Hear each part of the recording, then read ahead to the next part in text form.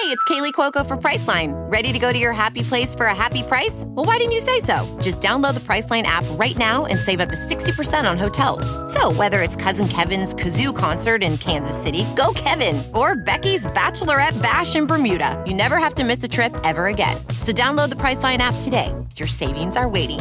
Go to your happy place for a happy price.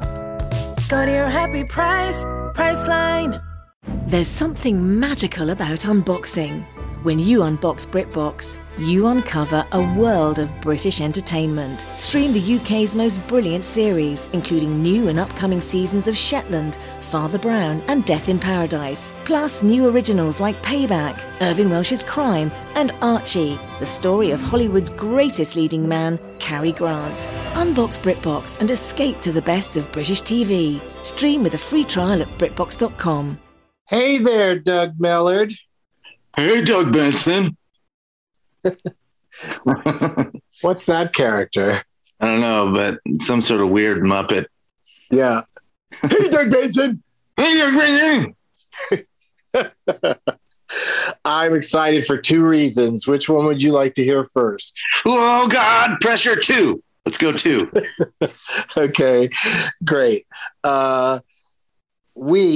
You and I are doing a live Wild World of Doug's at South by Southwest in Austin, Texas, next Tuesday, March 15th at 6 p.m. at Esther's downtown next to the Velveeta Room. Woo-hoo. I feel like people without a festival badge will be able to get in because there's so much going on at South by Southwest that I think there'll be seats open and they'll just be like, yeah, come on in. Yeah, it's chaos. And if your name's Doug and you're listening to this and you're anywhere near Austin, by all means, show up and say, Doug Benson said Doug's get in for free. And then Doug Mellard and I are going to laugh.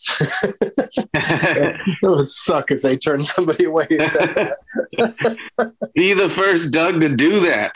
Yeah. I mean, it hasn't happened yet. I keep hoping that there'll be some Doug out there that actually would want to come see us for free.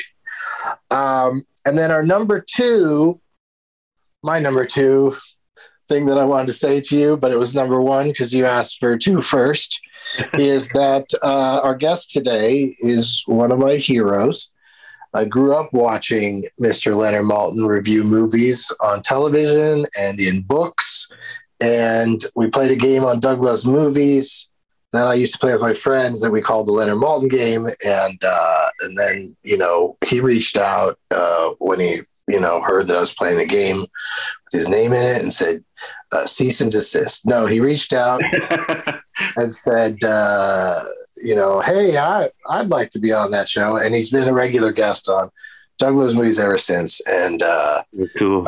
Friends with his whole family and everything. Like, it's really one of those things that's just wild. I'm excited. I've never been on the podcast when he's on. So this is great. Oh, this is perfect. That way we don't ever have to have you on when he's on.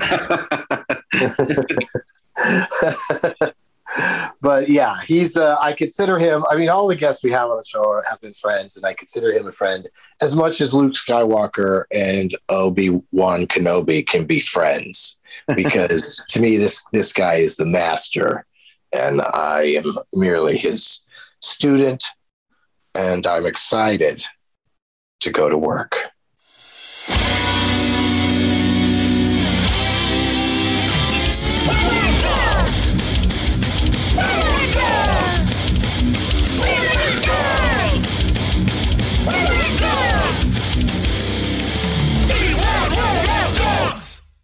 Hello, Leonard Maltin. Well, hello, Doug Benson. How are you? Well, I'm pretty good, actually. Well, that's good. Also joining me as co-host on this podcast, you've done Doug Loves Movies many times, but on this show, my co-host is Doug Mellard. Hello. This is exciting. This is exciting because we finally get to reveal that it's Leonard doing the vocals in our song. That's not true, but I love it. That's how good I am at improvising. I just nope, and but that was funny. Yeah. Did you like the theme song, Leonard? Well, let's go ahead and you should start reviewing the podcast. It's the best theme song I've heard today. All right, so somebody rolled out of bed pretty late, because how can you go through the whole morning without hearing any theme songs? Like, don't you watch TV? Yes, but I channel surf, so I come in the middle of things. Yeah, right. You don't catch the beginning. But now, if you notice this weird, I guess like 3 movies lately have played this game of being deep into the movie and then the opening title sequence starts. That hasn't happened that often in your career as a film critic, the late arrival of the opening credits. Well, it used to be a trend. I mean, there was actually a trend when I was growing up some decades ago.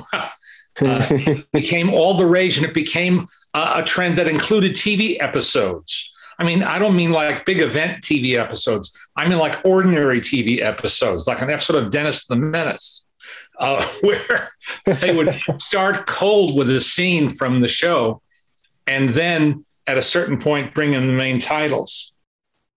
And with movies, they sort of, I don't know if it was a competition exactly, but it was almost a contest to see who dared tease the audience the longest before revealing the title. Whoa. I think to this day, it might be the winner still might be Raising Arizona, because I think it's like 18 minutes in when it finally says Raising Arizona on the screen. Yes, and of course, then there are some movies that never have a main title till the end. Well, that's the other thing that's really changed the game. Is that's why it's kind of nostalgia. You know, it's kind of a nostalgia play now, I think, to have the late credits, because the credits are so late they don't even happen anywhere in the movie on a lot of movies these days. And then they have a very elaborate, like I've noticed this especially with like Disney and Pixar and Marvel, like they'll have very elaborate sequence that is basically the opening titles, but it happens right at the end of the movie. Yeah. And I love those, so I watch them. But it's weird to watch them, at the end of the movie instead of the beginning. But I get that modern society can't sit through a little animated cartoon and a bunch of names before they get to. No. You risk losing them entirely, Doug. Don't you understand the peril as a filmmaker of having an audience get bored in the first 40 seconds of film? Doesn't it drive you crazy, Leonard, the way the streaming services just try to they try to get you to move on to something else the second the end titles start to roll on anything? I've held my Fire Stick, my Amazon Fire Stick in my hand, thumb at the ready to click the watch credits option, and they never let me watch the credits. No, you can't press it fast enough. It's like it's a video game or Jeopardy or something where you don't buzz in time. Nope, you don't get to see the credits. Because then if you go, well, you know what? I'll enter back into the movie where I was when they kicked me out. And nope, they put you right back at the beginning of the movie. Or sometimes a show will have like an extra scene at the end, and it'll just cut off in the middle of the extra scene, so you don't even get to watch it. It's ridiculous. Yeah, it's really silly. No respect. There's no respect. And Bob, I mean, no respect for the people who made the show or movie you're watching, and really no respect for the viewer. Right. Are you? I know I'm not the average guy. I actually am interested in the credits, so that makes me kind of a freak. But I am interested, and I ought to have the ability to watch them. Yeah, and it's also the mood, like there's always, there's sometimes it's just a bunch of words scrolling in silence, but even then, sometimes it's because you need that silence at that time. Like it's just, I just love staying through the end credits, even if I lose interest in them and like start looking at my phone or something, though, I still feel like I want to just, be there till the end. And of course, now these, Marvel movies and everybody else, it seems, are really going crazy with the the post-title scene. At the very least, it kind of obliges the audience to sit there and get through the credits, even if they're not speed reading the names. Yeah, but can you imagine? It's so funny because it's like with this new The Batman, the end credits. I'll save everybody some trouble. Don't sit through them. I'll tell you what happens after the end credits. There isn't a scene. There's just the word goodbye appears on the screen, then a question mark, and then a website you should go to. Yeah, and I don't feel bad telling people that because it's like 10 or 15 minutes of credits at the end of a 3-hour movie. And it's getting a little silly how people are sitting dutifully through the credits when they don't want to. Well, it was already a 3-hour movie, so good Lord. But you know what? I'm pretty disappointed. I would have been really excited to see that website at the end. So thanks for blowing it. It's some word they bring up during the movie. It's like alamada or something like that. And the idea is that they want to get people hooked on, like, I'm sure wherever the site you go to has more riddles from the Riddler that, they want people to try to solve and get more. It's all about engagement now. It's all about getting people. Or they're trying to sell you a lunchbox. Yeah. I tell my students, I teach this class and have for many years at USD, in which we show films. And we have a very nice theater. And Doug, you've been there. You've been there you were there even before I took over the class. But I tell my students, the movie isn't over till you've been threatened with civil or criminal prosecution. Yeah. And a nice message about how, how many people worked on the film and that, that stealing it is theft and is hurting people. A friend of mine was the primary producer of the wonderful movie Airplane. And this goes back, it's kind of daunting to realize, but it goes back 40 years to 1980, 42 years now, geez. And at the end of that block of copy about this film is protected by copyright, blah, blah, blah, blah, blah, he added the word, he and the Zucker brothers and Jim Abrams added the words, "so there."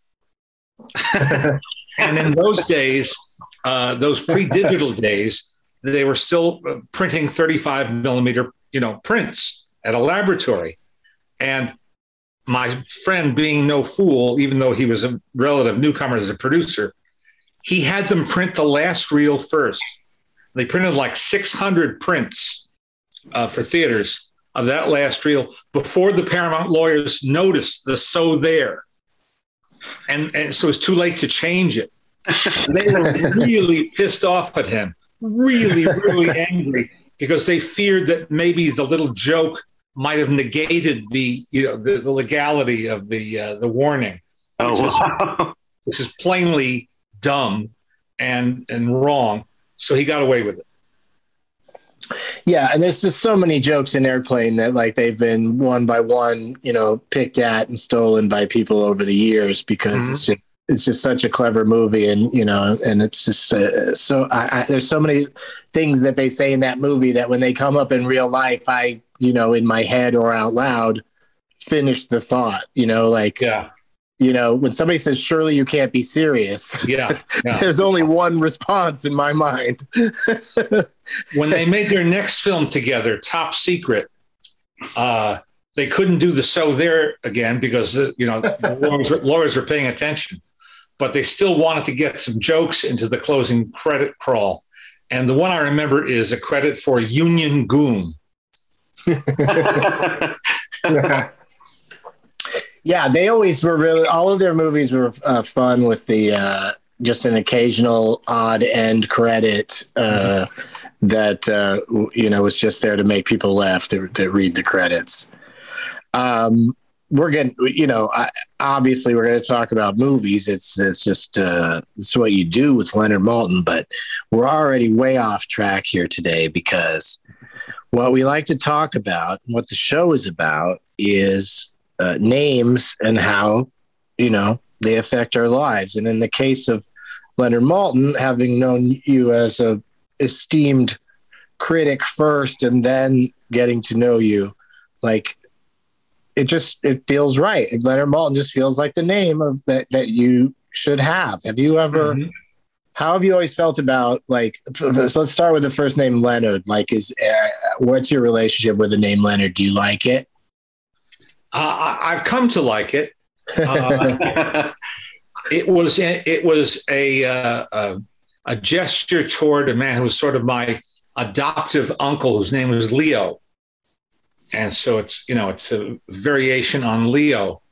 And, when I first started writing articles, when I was a precocious kid, started writing articles when I was about 12, and I used the name Len. And my father said to me, you shouldn't do that. You should use your full name. If someone else wants to call you Len, that's all right, but use your full name when you're doing something official like that. My mother, on the other hand, hated the nickname Lenny because she associated that entirely with Of Mice and Men. Yeah. And I can understand her wariness. Yeah, she's tired of telling Lenny about the rabbits. Yeah. So anyway, I've made my peace with the name. But you know what, Doug? It's very strange to me. In the past few years, and I've never had this until just recently, I get calls all the time from doctors' offices, verifying an appointment or somebody verifying a restaurant reservation. And they say, "Hello, may I speak to Leonard?" Oh, my God. They are unfamiliar with the name Leonard. Right. I guess they're too young to have known Leonard Nimoy. That's like one generation past. But the main character on Big Bang Theory was named Leonard. I thought that might help a little, but I guess these folks didn't watch that show. Or, they just don't ever spell his name out loud. Mm-hmm. Because they're a bunch of smart characters that wouldn't be spelling their names for each other. But it's there's a few of those, like when I was a kid, some of those would throw me off, like Michael, the AE, and Michael, like you feel like you should pronounce it, or this is a classic one, is that for the longest time when I was a kid, when I'd see SEAN written down, it wasn't Sean to me. It was, I would just go, Sean, Sean Connery is in the new James Bond movie,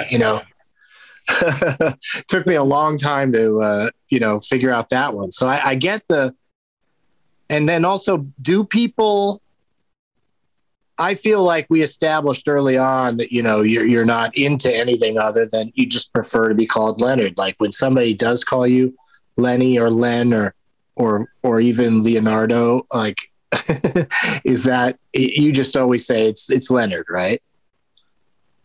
I don't much bother. My daughter came to the conclusion. My daughter, who was very verbal, very young, and would answer the phone at an age before we really wanted her to. If she picked up the phone and someone asked for Lenny, she knew that they were not really a friend of mine, or one of two college friends who still call me that. So she used it as a device for winnowing out the screwballs. Right. Yeah. Us Dougs do the same thing, because if somebody calls and says, "Is Douglas there?" I say no. I'm here, but you want me to take a message for Douglas? Because we've discussed before that, like, you only called when you're a Doug, you're called Douglas when you're in trouble, Yes. or talking to a complete stranger who just calls you that because that's what it says on the ID. Mm-hmm. So can you tell us where you're at right now, Leonard? Physically or constantly? Yeah. Physically. Both. Yeah, let's really get into it. I'm speaking to you from my home office in the San Fernando Valley. Oh, okay. Because I saw, we got to see a glimpse of it, and it didn't seem like I had thought you were going to be in a hotel situation, because the Santa Barbara Film Festival is in person again this year. Yes. Yes, it is. And I'm very glad of that. And as we're speaking, I'll be heading up after we finish the show. I'll be heading up there, my wife and I. And tomorrow night, I'm hosting one of their award ceremonies, which about 6 years ago, they renamed it after me. It used to be called the Modern Master Award, and now it's the Moulton Modern Master Award, which is very flattering, very sweet of them to have done that, because I've hosted it for like 30 and years. And they love alliteration too. Yes, that too. I'm a sucker for alliteration myself. If you came along with a name that began with any other letter, you couldn't give out the Modern Master Award. I never thought about that. Maybe it's not such a high compliment after all. Oh, no, it's a high compliment that they were willing to bend, to change it at all. But they do have different categories there of big awards they like to give out. So keep an eye out for other alliteration in the other ones. All right. See what they're up to. But so this year you're giving the award to two people?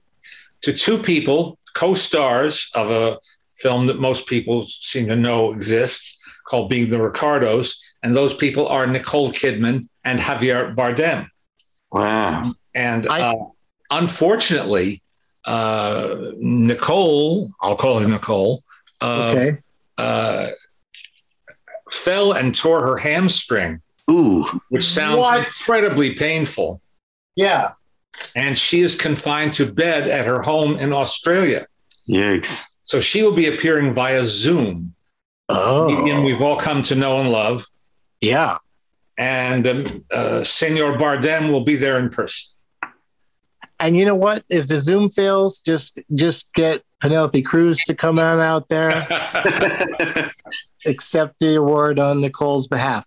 But it's a fun, big event. They do it in a big theater, and you were kind enough to invite me and my girlfriend to attend the last one that happened before the shutdown. And so Doug Mellard, I probably bragged about this before, but he gave the award to Brad Pitt that night. Wow. And we hung out with Mr. Pitt backstage. And of course, I didn't say a word to him because I didn't want to embarrass Leonard. But it was amazing. And I got to say this about Javier Bardem, and especially with Nicole on the Zoom, I think you're going to have a blast. I think he's a really fun person. Yes, so I'm told, and I look forward to. I've only met him in passing, at some awards gathering, and I'm an admirer of his. I mean, I like a lot of the films he's done, and I think he's very versatile and a really, really first-rate actor, and he's worked with great filmmakers too. It's so wild to think he's done so much, and he's so versatile, like you were saying, but. You always, I think everybody immediately goes to his character in No Country for Old Men. So to think about how fun he is just a weird thought in my head. Well, yes, I came in, speaking of channel surfing, about a week and a half ago, my wife and I finished watching something or other on a Sunday night, and we were surfing, and we surfed by our public television station, which was running a conversation that had been put on by Variety, that is the show business publication, where they had Daniel Craig and Javier Bardem talking to each other, interviewing each other, so to speak, on Zoom. And what really caught us unawares was that Daniel Craig was laughing like crazy. And it occurred to me that I'd never seen that. I've barely seen him crack a smile on screen. And here he and Javier apparently really enjoyed working together on that James Bond film, and a nice relationship, and they were having a great time chatting each other up. But you just don't get I don't get a visual picture right away of Daniel Craig throwing his head back and cackling. Right. Yeah, like maybe when he solves the murder at the end of Knives Out. Yeah. But that's probably even just kind of a knowing smirk. Yeah. Yeah, and when he goes to the stage, he does very serious roles. And he's about to do Macbeth on Broadway.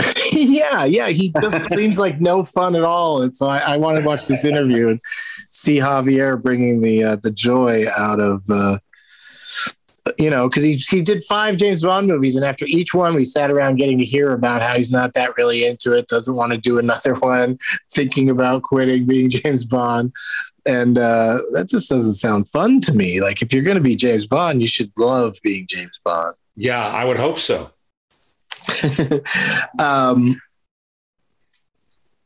What about nicknames? I never had a nickname. It's just a short declarative sentence. I never had a nickname. All right. Well, can I run one by you? Sure. Or, not so much. Okay, let's go back to, if you don't mind, like childhood taunts. Were you ever taunted by other kids with expressions that involve your name? Yeah. Leonard Malted Milk.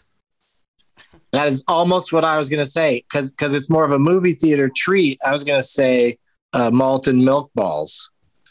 Balls didn't enter the conversation when I was in grade school, but that's fair. But malt and malted milk. Yeah, malted. and hey, stupid. When I was forced to play team sports in school.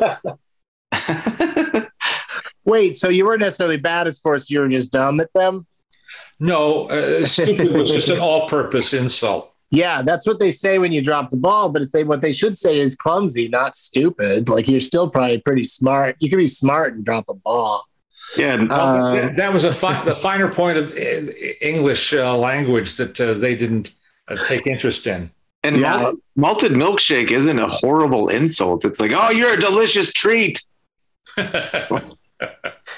That's all they would do, is just take there was a plane called Douglas DC-9 or something like that, a type of aircraft, and people would say it, but they just say it with such, just dripping with like somehow it's an insult, and so it would still hurt. It's strange. It's a strange.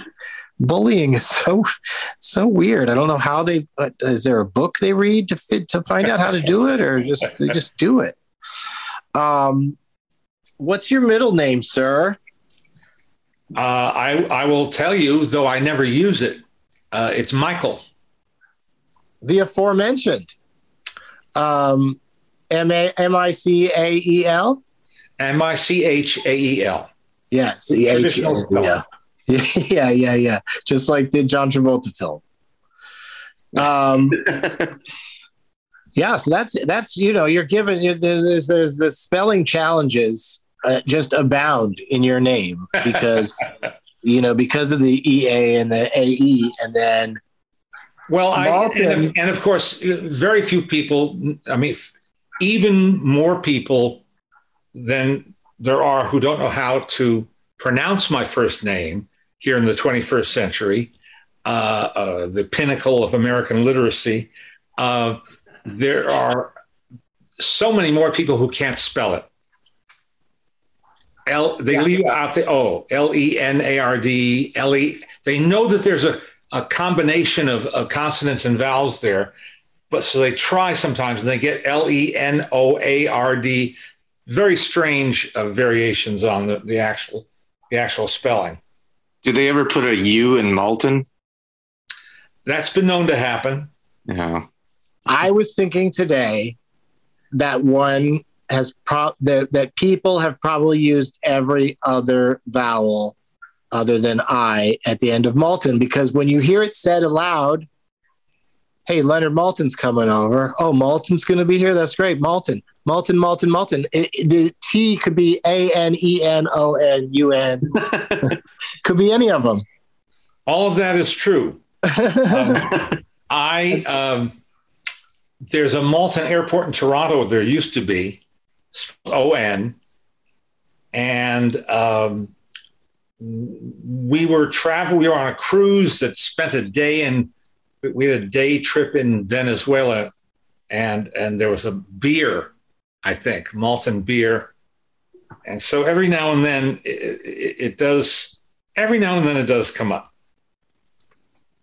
Yeah, I mean, when people writing your name to me, they often, like, on Twitter or something, saying, "Oh, it's great, you got Leonard Maltin on the show." They botch it pretty regularly. Mm-hmm. And with my last name Benson, it's like it's EN or ON. Like there's none of the other vowels get involved. And Doug's last name is Mellard, so we try just not even say it or speak of it. Because it's not Mallard, which would be the greatest last name. Oh yeah, Duck Mallard. So close. Duck Mallard would have been perfect. What were your parents doing? They should have named you Duck and changed their last name officially. We do have Mallards all over our house, or we did growing up. You had what? Oh, ducks? Yeah, a lot of duck. A lot of people like to gift us ducks. I never got that. I never got the duck. People didn't jump to duck with my name ever. I don't think, but maybe they did. Anyway,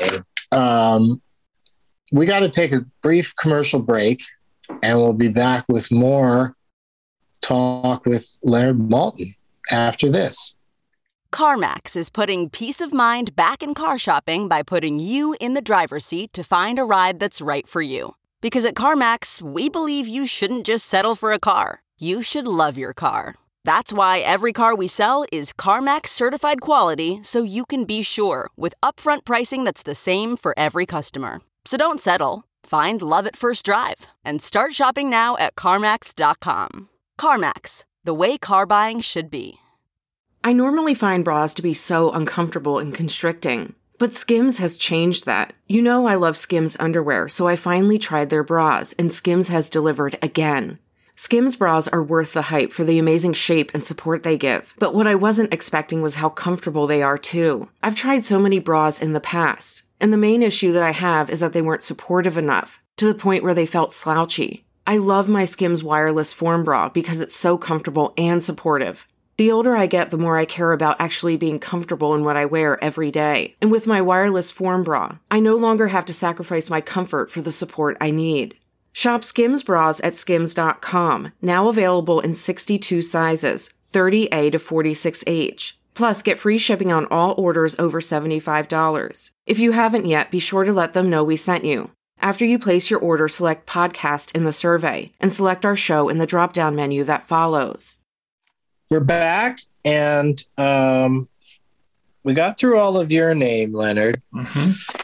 I think, right? So this is the part. This is the part where we talk about Dougs that you've known. Aside from myself and the other Doug you just met. Have there been any significant Dougs in your life? Gee. You've caught me off guard here. The first thing that comes to mind is that my family used to watch Douglas Edwards and the News on CBS. He was before Walter Cronkite, he was their star newscaster. Douglas Edwards? Douglas Edwards. Look him up. Yeah, it's vaguely familiar to me, but I guess he didn't, like Cronkite really, like, as far as famous news broadcasters go, he really is up there. Yeah. He's so this guy. Douglas Edwards was a pretty important guy.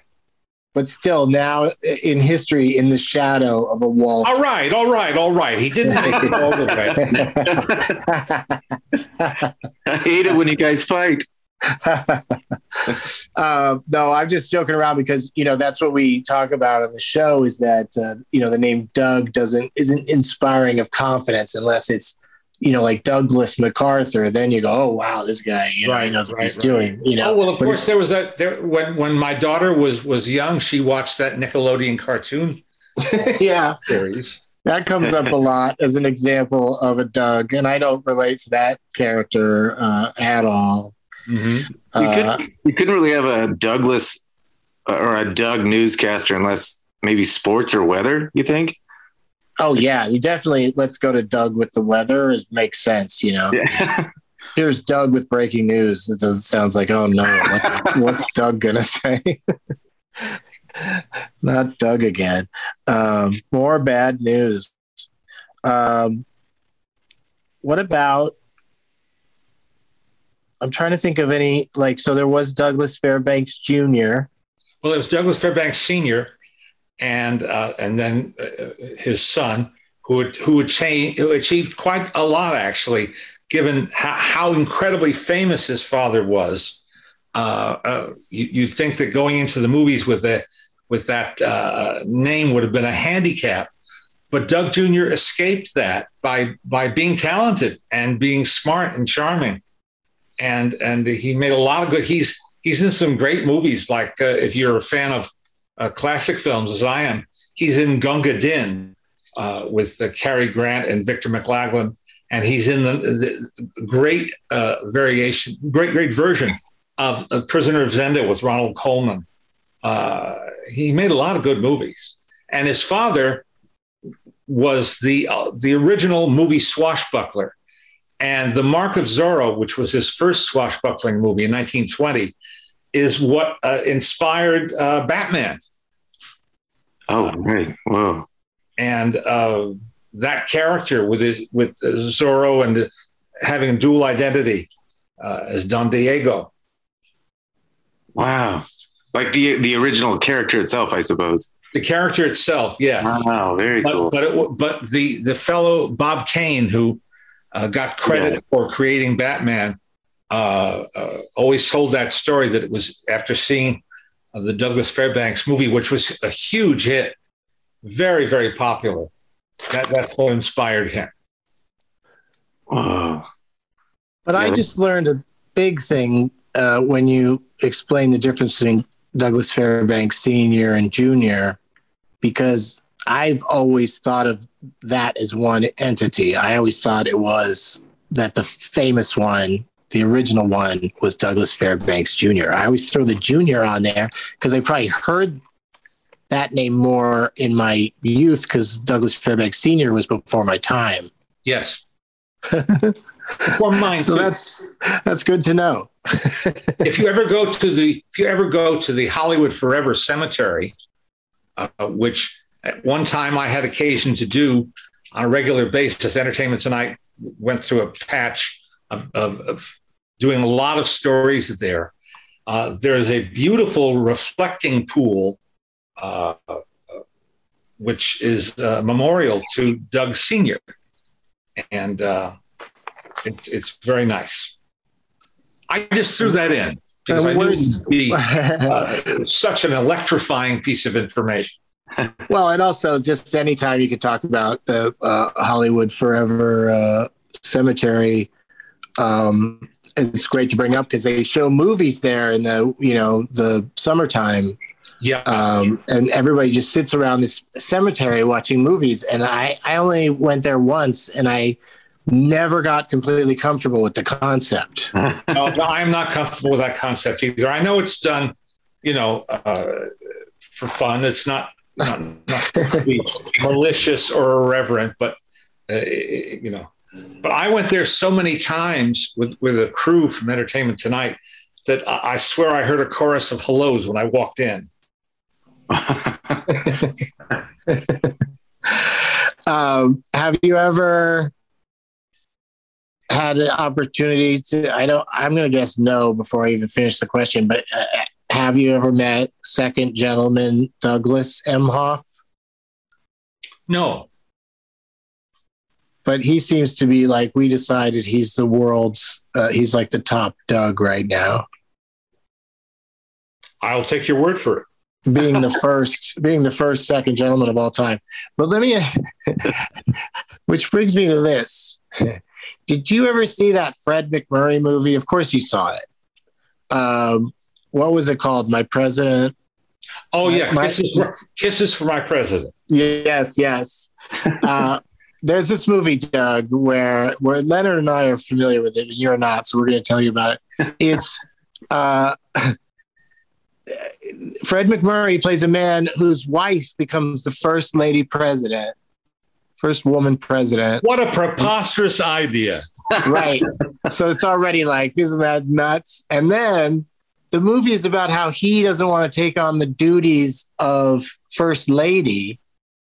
But the thing is they try to give him the duties that would go to what would normally be the first lady, which, would theoretically align with their interests, like decorating the White House. He's like, I don't want to decorate the White House. And they're like, yeah, but that's what you have to do. You're the first, you're the first man. And he just, it's just a laugh. It's a laugh riot from start to finish. That's what's really wild about it is how, like, you can imagine somebody maybe pulling that off and maybe making a fun movie, but he just is a whiny complainer the entire movie. And his wife is one of the most powerful people in the free world.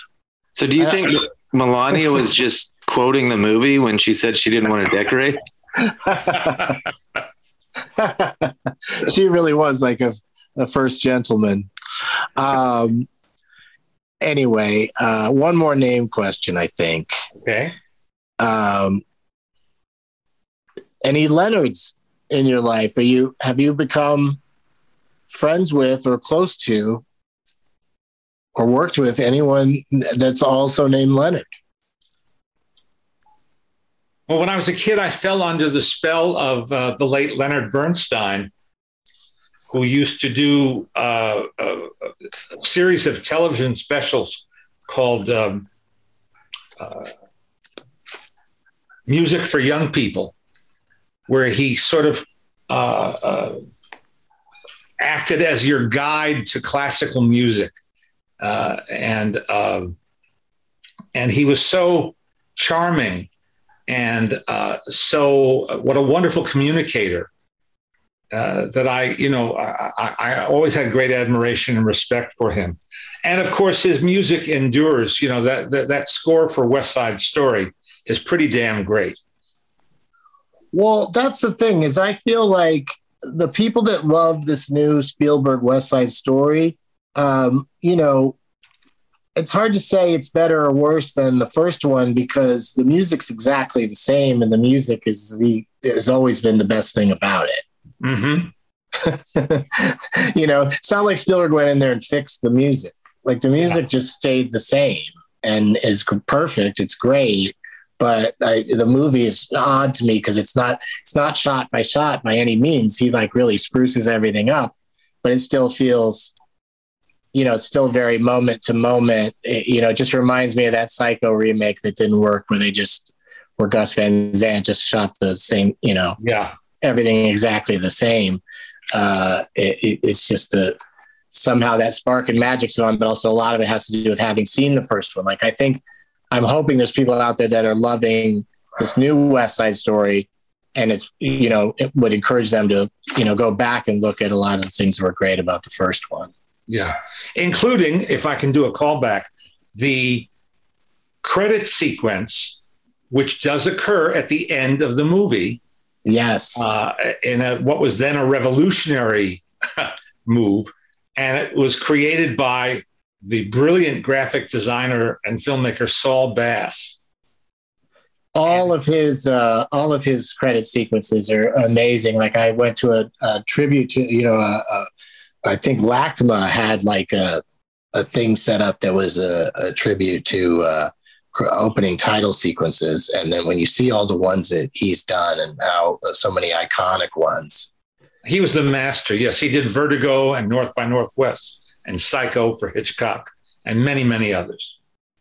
Yeah. And like you said, a very long involved sequence at the end of West Side Story that is what they do in a lot of movies these days. I just saw it the other day with, whatever I saw the other day. But Doug, have you seen either West Side Story? I am ashamed to say that I have not, but I feel like with the new one coming out, I should. It's out, man. It's been out. Yeah. It's nominated for Best Picture. Do you have a horse in the Best Picture race, Leonard? Do you have a favorite, or do you not? I don't put that out there. This is not a year that inspired tremendous emotional attachment. I found it's hard for me to fill a 10 best list. I mean, I would put Guillermo del Toro's Nightmare Alley right up at the top with enthusiasm, not with reluctance. But there's not a lot that really got to me, and I'm afraid that Drive My Car just left me, if not cold, then lukewarm. Yeah, I have been hearing much about how it's 3 hours subtitled, and I was never bored and I was never distracted. I was with it for that entire length of time. It just didn't speak to me. Yeah, I feel that way about a couple of those movies that managed to land in the Best Picture list this year. That that people rave about them in a way that if I bring up not really liking them, just. Are you talking about perhaps Power of the Dog? That's another one that's very polarizing. I didn't love that movie, but I do kind of love ruminating on it afterwards. It's one that I was kind of bored while I was watching it, but now thinking back on it is interesting to me. Mm-hmm. But I choose not to think back on it. You're in the Sam Elliott camp. Sam Elliott was really not happy with that movie. Not at all. No. Do you like? Did you go into it a fan of Jane Campion? You must have, right? Well, I admire and respect her. Yeah, but just not this film. Yeah, it was a really different experience, and it's interesting that it is being bandied about as like the front runner. What about Belfast? I liked Belfast. Right? It's just solid. That's the problem with the Oscars, I think, is that it's just sort of the movie everybody can agree is not terrible, or is not, problematic. And well, I guess they end up giving it to problematic movies too. But I just mean like the movie that just is sort of the safest seems to win, but it's a kind of safe that doesn't reflect what the public thinks. Like you must be, along with me and everybody else that's, paid attention to the Oscars for many years, just annoyed with this move by the Academy to just give a lot of the awards away and some pre-ceremony that, less people will watch. Yeah, I'm not thrilled with that decision, to put it mildly. Yeah. I grew up in New Jersey, and so Oscar night was a school night, but my parents, always understood my enthusiasm and allowed me to stay up late to watch the Oscars. It was a ritual, an annual ritual. And so I have been, sitting there watching them and for a long, long time. And long, they're always long. Yeah.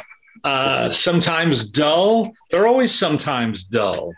There's no way that you can be giving an award to 4 guys who worked on the sound editing of a movie and make it colorful and interesting. It just is what it is. The problem is they're never willing to just admit that this is an industry event and not a television show. And it's a hybrid, and you cannot feed both audiences simultaneously and get a perfect result. And so, because it's just funny when it's just endless, the suggestions people make to the Oscars would be better if there was more clips from the movies, and the Oscars would be better if they got more famous, movie stars to actually attend. And it's just, after a while, there's so many different things people are suggesting that it's like, well, all these changes can't happen. So they either just have to do it the way they've been doing it. I don't know why they don't just put it on streaming somewhere and everybody can watch it. They can even watch it at their leisure. They don't even have to watch it that night. And I'm sure lots of eyeballs will land on it just because of certain things. Like everybody that's super into Euphoria right now would watch because, Zendaya is probably going to be a presenter, that kind of thing. But they're chasing after the ratings that they used to have back when people only had 3 channels to choose from, and the other 2 stations would lay down on Oscar night, not put on anything interesting. Back when I was growing up, one of the attractions of the Oscar show was it was the only time during the year you would see the top level movie stars on TV. They didn't appear on talk shows. They didn't do miniseries. If you want to see Elizabeth Taylor or Audrey Hepburn or Charlton Heston or Kirk Douglas or Burt Lancaster or any, the only way to see them was to watch them, get a glimpse of them at least on the Oscar show. Yeah, it was really special. And that is another thing that's kind of ruined movie stars is the studios insisting they go on every talk show. Yeah. And so there's no such thing as the movie star mystique anymore. They can't just, do the role and go off and hide and, get the acclaim and maybe an award and an awkward speech later. Right. They have to get in, it's even in their contracts now that they have to be involved in the marketing and tweet about the movie and stuff. And the inevitable host in those days was Bob Hope. Yeah. That was not a subject of debate. It was Bob Hope. Yeah. And he's a guy that was in movies. He was really a legit movie star and very funny and quick on his feet. And it's another area they keep trying to break the mold. It's just like, get the guy that's most that of our time and you should, or woman, and you'll have a decent host, like this thing they're doing now where they just get 3 people and split it up. And, between all of them, they've maybe starred in, a few movies, but yeah, it's not like they got some movie stars and some, they got TV stars and comedians to be the presenters at the biggest movie event in the world. Right. It's a lot of overthinking, I think. Yeah. My favorite Bob Hope joke of all the years he hosted, and they've replayed this clip more than once, was the ongoing joke was that Bob Hope would never win an Oscar himself, in spite of the fact that his films were at one time very popular. It was just not in the cards. And so he one year he came out and he said, "Welcome to the Academy Awards, or as it's known at my house, Passover." That's a great joke. Yeah, and he knew, he knows exactly how to deliver it. It's just he was perfect, perfect Oscar host. And then and of course Johnny Carson hosted it a bunch of years, and he did a good job. And so that sort of has become a thing too, like with Kimmel, who knows what other talk show hosts might get to do it at some point, but just an actual movie star. And the fact that Bob Hope was being, invited to host the thing where he'd never probably get a nomination. Did you think he ever won you ever think they gave him an honorary one? Yes, they did. They gave him an honorary one in the early 50s. There you go. Oh, that's early. Like, yeah, he had a lot more to do. I think they gave him that award on the first year that it was a telecast. Oh wow. Yeah, because, but can you think of what would be the closest by today's standards to an Oscar-nominated movie that he was in? Because he was in a few things that weren't just straight up, Road to Wherever with Bing Crosby, right? None of. I like a few of those movies, but none of them really were. Well, he made a film called The Facts of Life with Lucille Ball, where they both played it straight. And that was quite a notable film for them in their career, in the context of their careers. I haven't revisited it in a long time, so I don't know how it holds up. But, he was good. Seven Little Foys, he's good. Yeah, that's the one that sprung into my head. Like, that just seems like it could be. Yeah. Like, it's not out of the realm of possibility that he could have gotten. Mm-hmm. some recognition there. I think it's funny that, people really like to point out how comedic performances and actors don't get their due at the Oscars. Right. But, and it's, there's some truth to that, but also, when a comedic actor is really funny in a really good movie, it can still happen. Like, it's not unheard of. And they can go all the way to the win, like a Richard Dreyfuss or somebody like that. Yeah. Because he's a good, like in The Goodbye Girl, he's a good dramatic actor. There's even scenes that show him being an actor on stage and, in the show, in the movie. And so he gets to have it all in that particular part. Did you see the SAG Awards when Michael Keaton won? No, I did not. First of all, he's in the bathroom, that old thing that happens once in a while. Yep. When they finally got to his category, he wasn't around when they said his name. So he finally comes running in after Selma Hayek was like melting down because she's literally standing there going, I don't do this. I can't ad lib. She's like, don't do this to me. It was kind of charming how she did not want to have to be in charge of, stretching until Michael Keaton made it to the stage. So he finally runs up to the stage, like rolls onto it, does this crazy somersault. But then partway through his speech, like, gets very, very emotional. But early part of the speech was funny. And then he wrapped it up a little bit after they, started playing the music and trying to get him off. And, but it just like showed me that, like, just showed that one guy, he's a great dramatic actor and a great comedic actor. He is that. Yes. Oh, absolutely. And you just see it just in a speech. He's just his personality. He's got it all. And one of the all-time great movie entrances in Night Shift.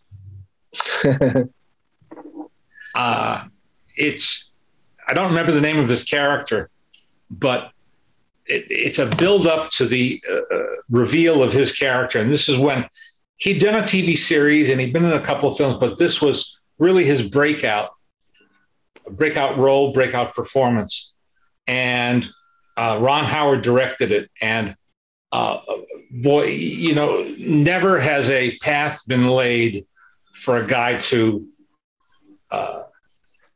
grab a movie and become a star overnight, essentially, as he did there. Yeah, because Henry Winkler at the time was having trouble busting out of being Fonzie.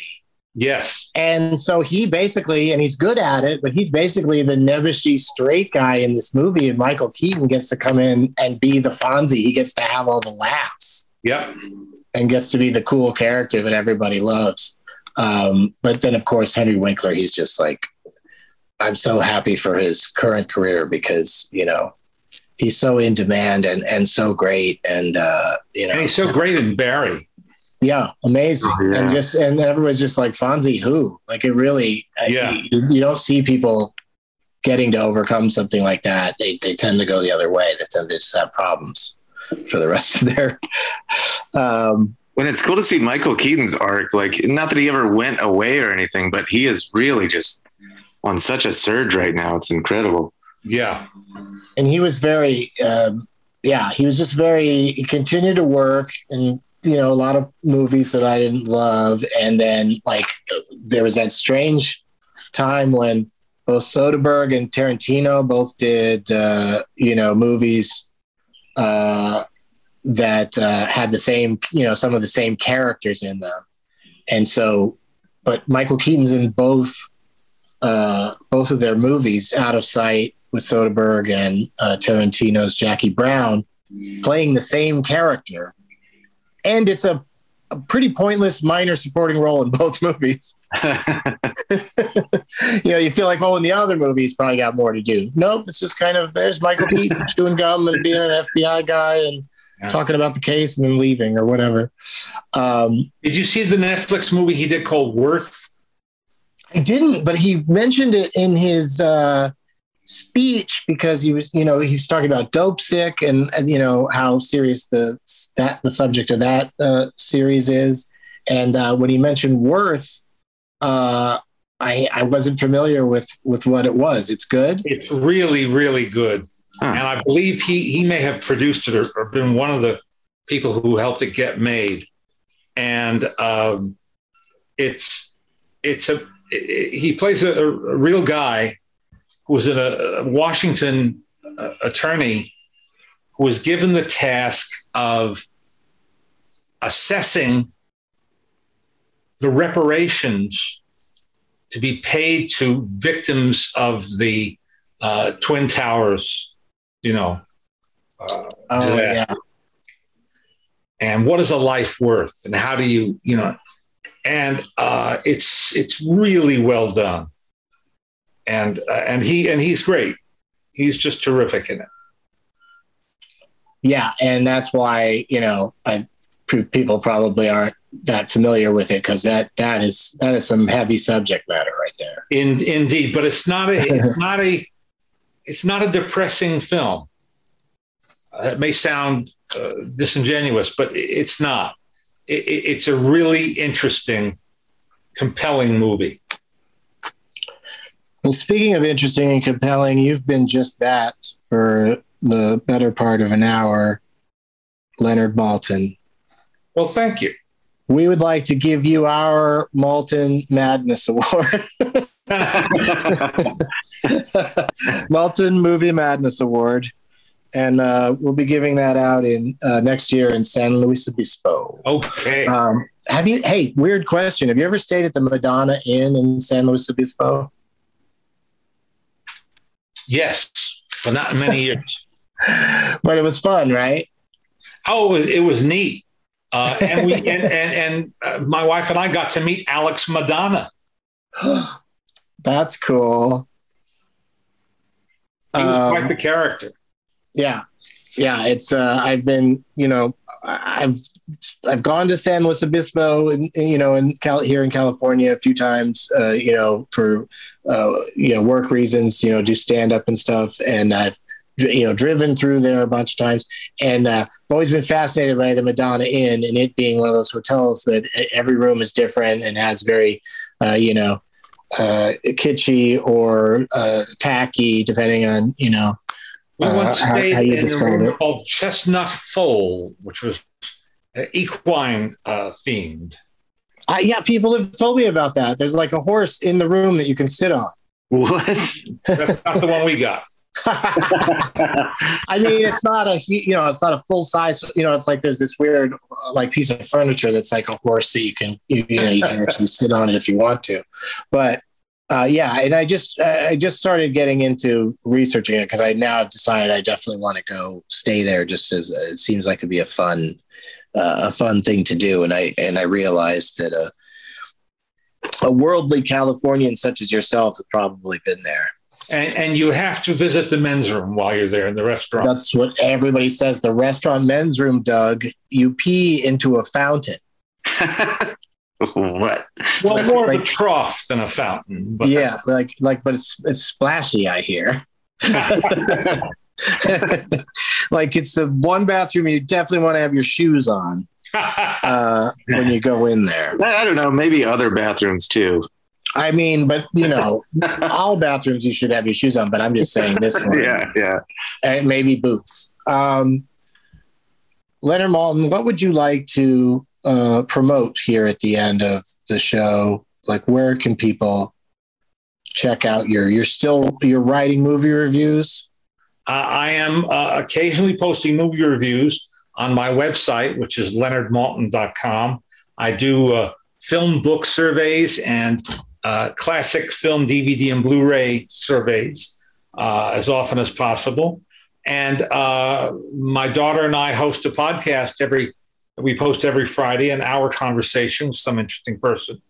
And that's Maltin on Movies. And you can get it anywhere you get your podcasts. And that's the thing I think I'd like to plug. I love that plug. And I, of course, know your daughter, Jessie, who recently had a beautiful baby. So congratulations on that. Well, that's changed my life and my wife's life, changed our lives for the better. We are now proud, borderline obnoxious grandparents. Congratulations. 4-month-old granddaughter. That is so fun. And how crazy did Jessie go with the names for her daughter? No. It's a lovely name, lovely old Daisy. I love that name. That's great. And what about the middle name? I've just had a brain blip. Oh, because I'm hoping it's Leonard. That I know it's not. Malted. That I know it's not. Well, thank you so much for being here and talking names with us. And Doug Millard, what's going on with you? Do you have anything you want to plug? I'm actually going to be at a different film festival this weekend. Ooh. Gasparilla International Film Festival in Tampa for our film, The Disappearance of Toby Blackwood. I helped make with my pals Dan Riddle and Joseph Ahern. And there'll be a screening March 12th at 9:15 at the AMC West Shore. So if you're in the area, come on out. Now, just from the name alone, Leonard, how many stars would you give it? The Disappearance of Toby Blackwood. Well, first I have to find out if I cared that he disappeared. I feel like, based on the part I play in it, that the viewer would not care that he disappeared. I'll leave that to you. And that's, like I said, in the cold open before the credits of our show today, that I'm going to be doing Doug Loves Movies twice at South by Southwest this year in Austin, Texas. And we're doing a first ever live audience episode of this show, Wide World of Doug's. And, DougLovesMovies.com and Doug Loves Movies on Twitter, and Wide World 0 Doug's also on Twitter are places you can go for updates on all my things. Every episode we end with a sort of a pun or something that we use as the title of the episode. And since you have had such a great career as a film critic, that's how I decided what to go with.